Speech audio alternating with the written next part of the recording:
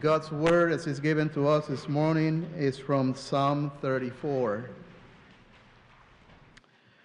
I will bless the Lord at all times. His praise shall continuously be in my mouth. My soul makes its boast in the Lord. Let the humble hear and be glad. Oh, magnify the Lord with me, and let us exalt his name together. I sought the Lord, and he answered me, and delivered me from all my fears. Those who look to him are radiant, and their faces shall never be ashamed. This poor man cried, and the Lord heard him and saved him out of all his troubles. The angel of the Lord encamps around those who fear him and delivers them. Oh, taste and see that the Lord is good. Blessed is the man who takes refuge in him. Oh, fear the Lord, you all his saints. Those who fear him have no lack. The young lions suffer want and hunger, but those who seek the Lord lack no good thing. Come, O children, listen to me. I will teach you the fear of the Lord. What man is there who desires life and love many days, that they might see good? Keep your tongue from evil and your lips from speaking deceit. Turn away from evil and do good. Seek peace and pursue it.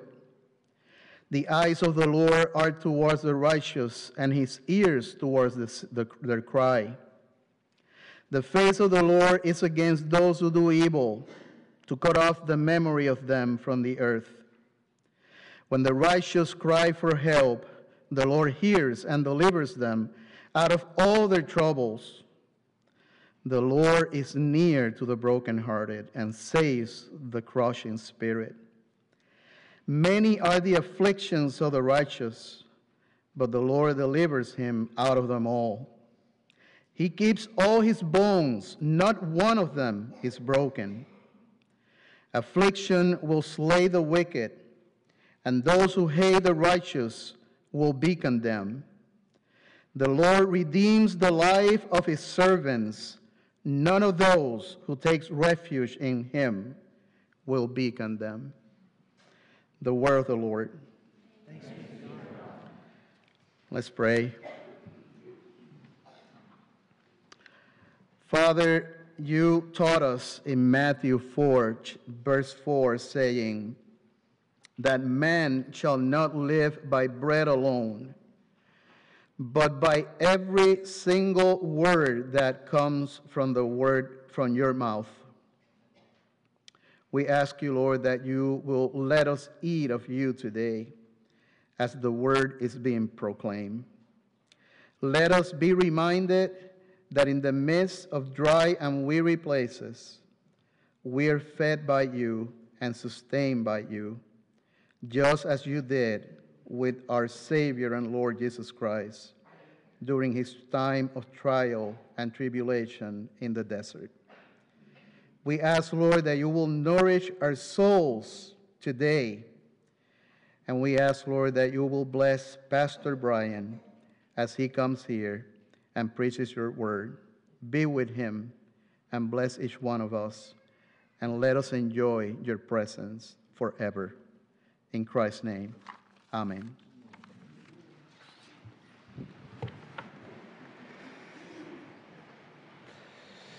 Well, good morning, loved ones. It's great to be with you this last Sunday of 2019 as we look forward to a new year, 2020, a year of vision, 2020. Oh, God. Ba-doom. Yeah, some of you are slow this morning. Yeah, a wonderful psalm to look at today. Just a one Sunday psalm to look at as we say goodbye to one year and hello to another year. Several years ago, there was a movie that starred Russell Crowe called The Good Life. If you haven't seen the movie, I'm going to spoil it for you because I'm going to tell you all of the plot right now. But I just figure if you haven't seen it by now, you probably aren't going to see it, and so I'm going to save you the time. The movie starts out with a younger Russell Crowe, and he's living in France with his uncle. He's being raised by his uncle in this villa surrounded by all of these vineyards. His uncle is a winemaker. He's got this beautiful, beautiful surrounding around the house, this lovely large villa, swimming pool, and tennis courts. It's just he and his uncle. He's got a young girlfriend that lives down the way that comes and swims in the pool with him from time to time. It just pictures this, gives us a picture of this great life that he has growing up as a youngster. Then it jumps ahead to a modern-day Russell Crowe. He's a stockbroker on Wall Street. He lives in the penthouse of this fancy condominium apartment. He's driving the fanciest car, making lots of money. A lot of people respond or answer to him. He calls them his lab rats when he brings them to work for him to make more money, to make more money, to make more money. And he set himself up now to enjoy a life completely different than that he had growing up. What he's now calling the good life there in New York with all of the stuff that surrounds him.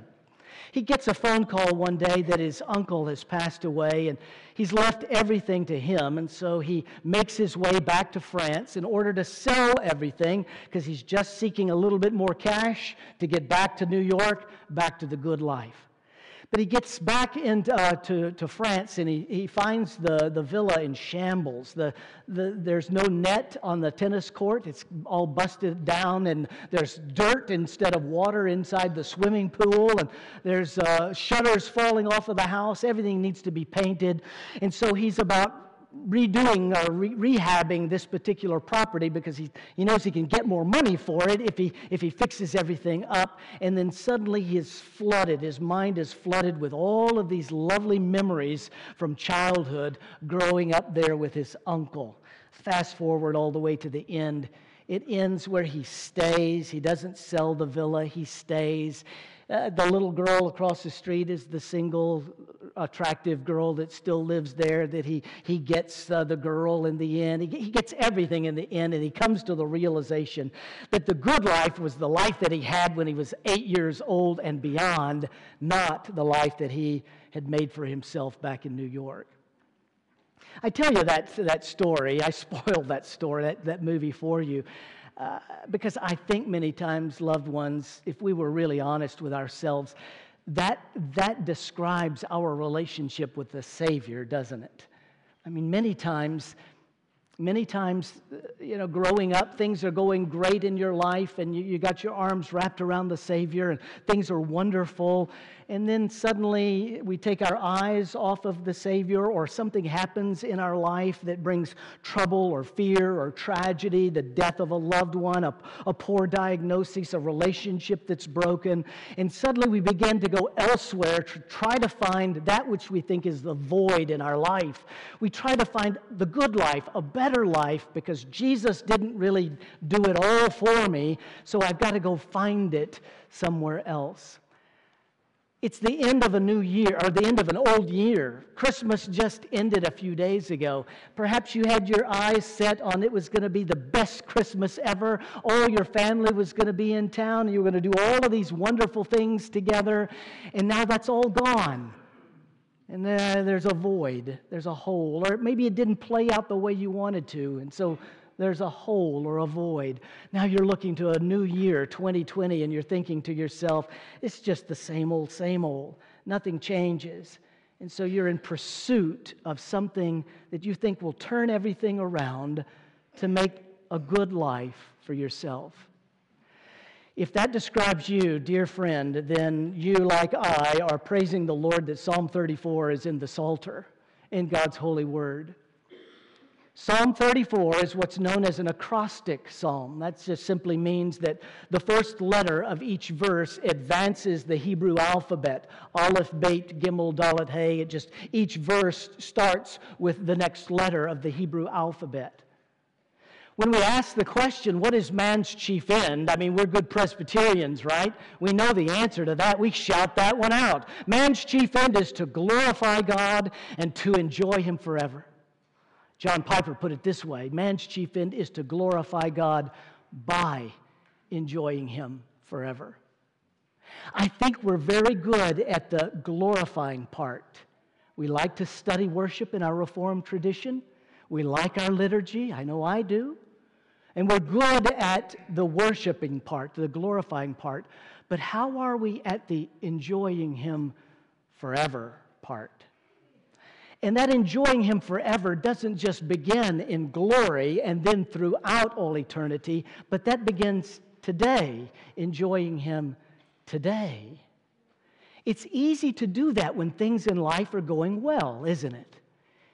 If everything is fine, there are no persecutions, no troubles, no pain, then it's very easy to enjoy God.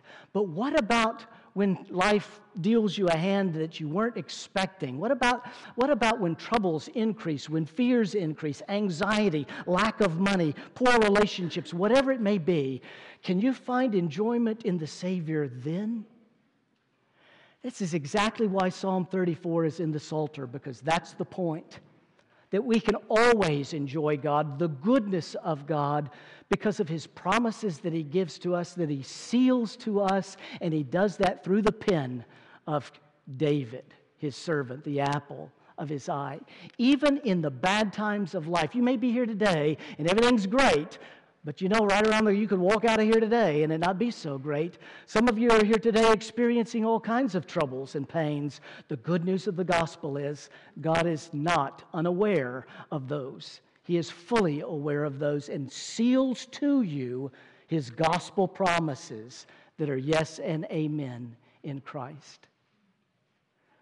So David begins by looking at himself, and he uses himself to testify to the goodness of God, how He is enjoying Him even in the pains and troubles of life. Now let me give you the context of Psalm 34. If you're looking at your copy open in your lap before you, there's a heading that we didn't read at the beginning of Psalm 34, and it reads like this: of David, when he changed his behavior before Abimelech so that he drove him out and he went away. The context of this psalm is found in 1 Samuel chapter 21. 1 Samuel chapter 21.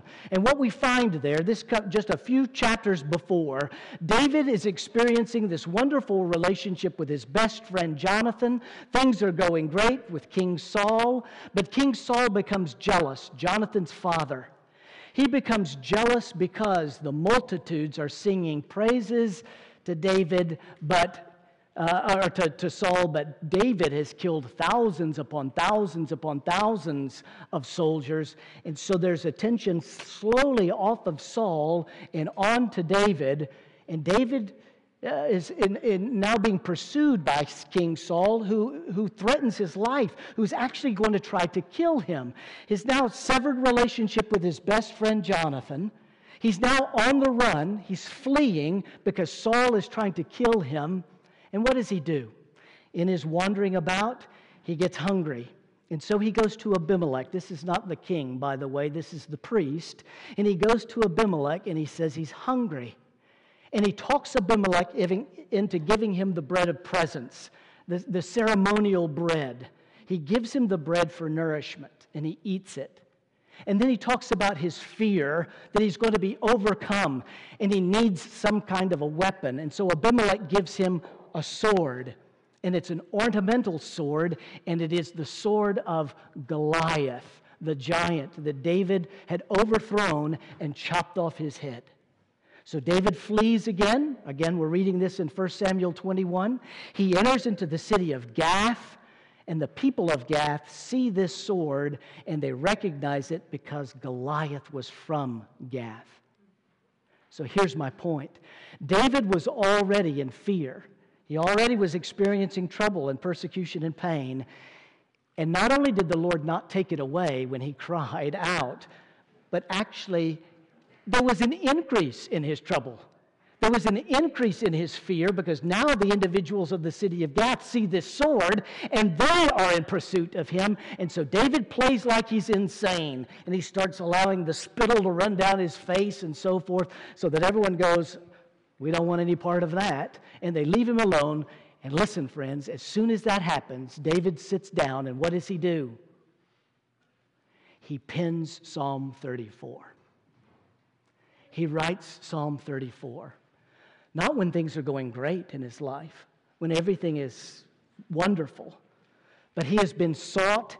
He's had increase of fear and troubles and problems. And not only that, but now they increase even twofold, threefold, tenfold, however fold, when the individuals of the city begin to pursue him as well. And he sits down and he writes Psalm 34. Look how he starts in verses 2 and 4 and 6, where he talks about his afflictions. He talks about his troubles. He talks about his fears.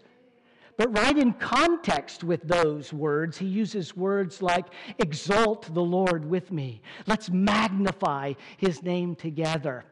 He uses words that are the complete opposite. Even in the midst of his pains and his struggles, his fears, he says, exalt the Lord with me. Let us exalt his name together.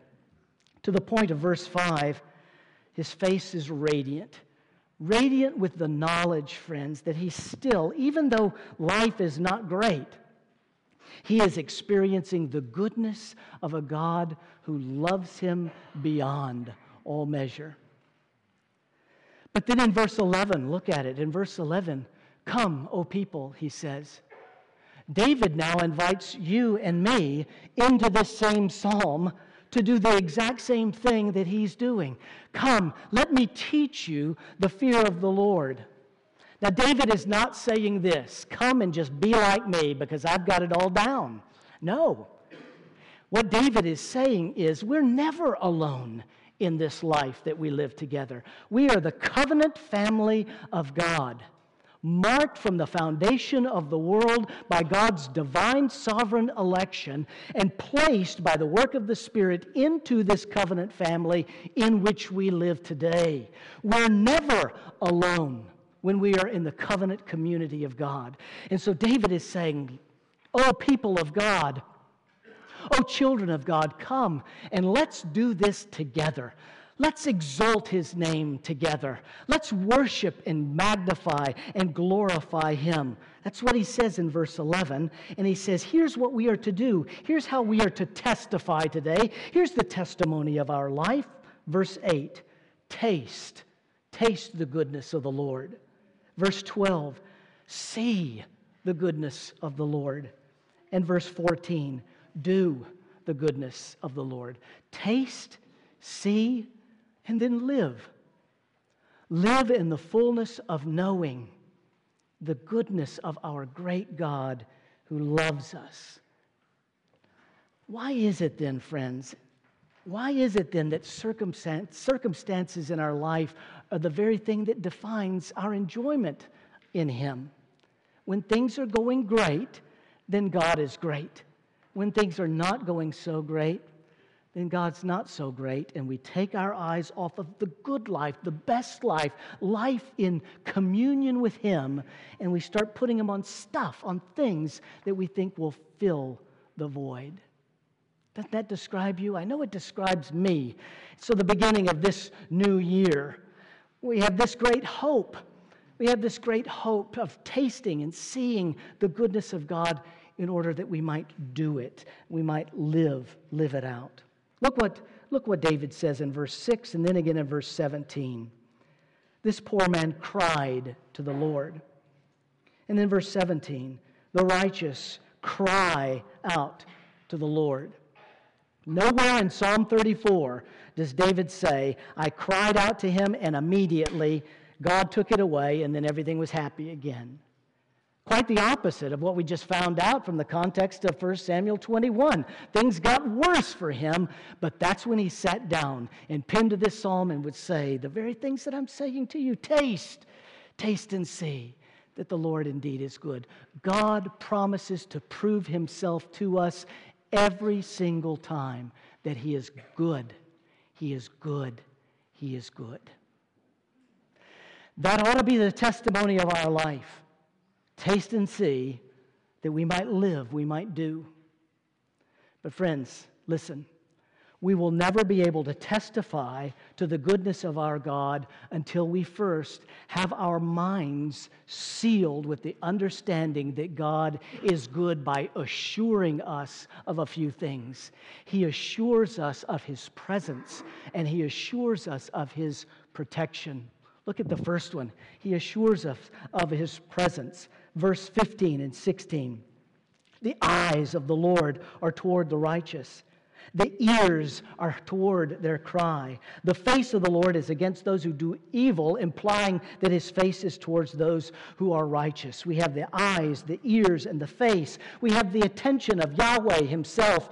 This is the Aaronic blessing. The Lord bless you and keep you. The Lord make His face to shine upon you and give you His peace. David knew that, and he's trying to seal that now to us, the Spirit, through the divine inspiration of His writing that down and giving it to us today. That the Lord is close, he says. Look at verse 18. The Lord is close. The Lord is near to the brokenhearted.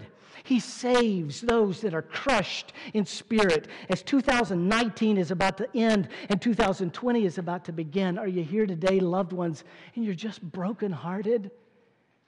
It's been the biggest letdown at Christmas, the biggest letdown of the whole year. I have nothing to look forward to. Are you brokenhearted? Are you crushed in your spirit? Here's the good news of the gospel. We can taste and see the goodness of our God because He is near. He hears, He knows, He understands. He's not just a God up in heaven like a deistic God who wound the clock and started everything and now has His hands off. No, He is a personal God in which we have a relationship through the Savior, His only begotten Son. He is as near as the indwelling of His Holy Spirit resting in your heart today if you are a lover of the Lord Jesus Christ. He's near. He's present. But He's a God who seals to us, assures us of His protection as well. David was a soldier. David knew what death was all about. He certainly had seen soldiers that had suffered broken bones. But look what he says in verse 20. He keeps all his bones, not one of them is broken. And we want to read over that very quickly because it may not mean very much to us, but I guarantee you it meant something to David. And it does actually mean something to us today as well. David would have known that an individual, when bringing a sacrifice to present to Yahweh, was to bring an unblemished sacrifice that had no broken bones. We read about that in Exodus 12 and in Numbers 9. David would have known that. He would have known that he was to present a sacrifice that had no broken bones. But what about you and me that are living on this side of the cross? I mean, David was looking forward now to one who was going to come to be that final sacrifice, who also would be without blemish, without any broken bone. But then we get to John chapter 19, and the Roman soldiers run to the cross where Jesus is hanging because of the threat of the setting of the sun and the Sabbath day coming, and they went there for the purpose of breaking His bones, so that He couldn't prop Himself up anymore and prolong or extend His life. But they get to Jesus, John 19, and what do they find? He is already dead. So none of His bones were broken to fulfill the sacrifice, to fulfill the promise that here now is the unblemished Lamb of God with no broken bones, who has paid the final sacrifice for people like you and me, that we can taste and see the goodness of our great God. So we ask, Lord, how can I know? Didn't Abraham ask that when he said, look at the stars in the sky? Your family's going to be bigger than that. And how did Abraham respond? Sovereign Lord, how will I know? When life deals you troubles and pains and fears and persecutions, how do we know that God is good? And God answers that question by saying, I gave you my Son. I gave you the unblemished Lamb of God who takes away your sin. What a great gospel, isn't it? Somehow it just sounds too simple at times, doesn't it? It sounds so simple, and yet this is the greatest news that we could ever hear. Finishing 2019 and about to start 2020, the greatest news that we could ever hear is that our God is good. And He delights, because of His presence, in showering us with His goodness, protecting us moment by moment, day by day, keeping us in the hand of Christ, in the hand of God, doubly joined forever and ever, so that no one can snatch us from there. That's the good life. That's the greatest life that we could ever be given. Life inside the covenant community, life in Christ Jesus, our Lord. She was 15 and he was 17 when they met in high school. They dated through all of the years of high school, so no one was really surprised when they married. But some 4 years later, and 2 children, she didn't know why she did it, but she did. Standing at a kitchen sink filled with dishes, dirty diapers falling out of the trash can in the corner, she simply took off her apron, she laid it on the counter, and she walked out the door. She called later that night. Her husband answered the phone. "How are the children?" she asked. "Where are you?" he said. She acted as if she ignored the question altogether. "How are the children?" "Well, if you mean are they bathed and fed and in bed, yes, they are. But they're like I am, wondering where you are and what you think you're doing." Click. She hung up the phone. It wasn't the last of the calls. Matter of fact, it was the first of many, mostly every week for about 3 months. But every time the conversation would turn to her whereabouts, click, she would hang up. Her husband realized that, and so he began to change his tone. He began to tell her how her parents are keeping the children through the day while he was at work, and how they are being well cared for, and how much they miss her. And then he would turn to his own feelings, telling her how much he loved her. "I love you so much. I miss you so much. Won't you please, please, please come home? Where are you?" Click. She would hang up. In utter desperation, he almost emptied his savings account, and he hired a private detective to find his wife, who did find his wife in a third-rate hotel room in Des Moines, Iowa. He took the rest of his savings out and he bought an airline ticket. He flew to Des Moines, got a taxi cab to the hotel. Climbing the stairs, he was rehearsing his speech in his mind until he knocked on the door. The door opened, and there his wife stood, and suddenly his rehearsed speech was completely gone, and all he could say is, "I love you so much. Won't you please, please, please just come home?" She fell into his arms, and they went home together. About 6 weeks later, after the children had been put to bed and they were sitting in the living room next to the fire, he finally got up enough courage to ask the question that had been nagging at him for so long. "Why?" he said. "Why? Why, when every time you would call and I would tell you how much I loved you and how much I missed you, why wouldn't you come home?" "Because," she said with such simplicity, profound simplicity, "because before, those were just words, but then you came." That's the Advent season that we just celebrated, loved ones. Christ came.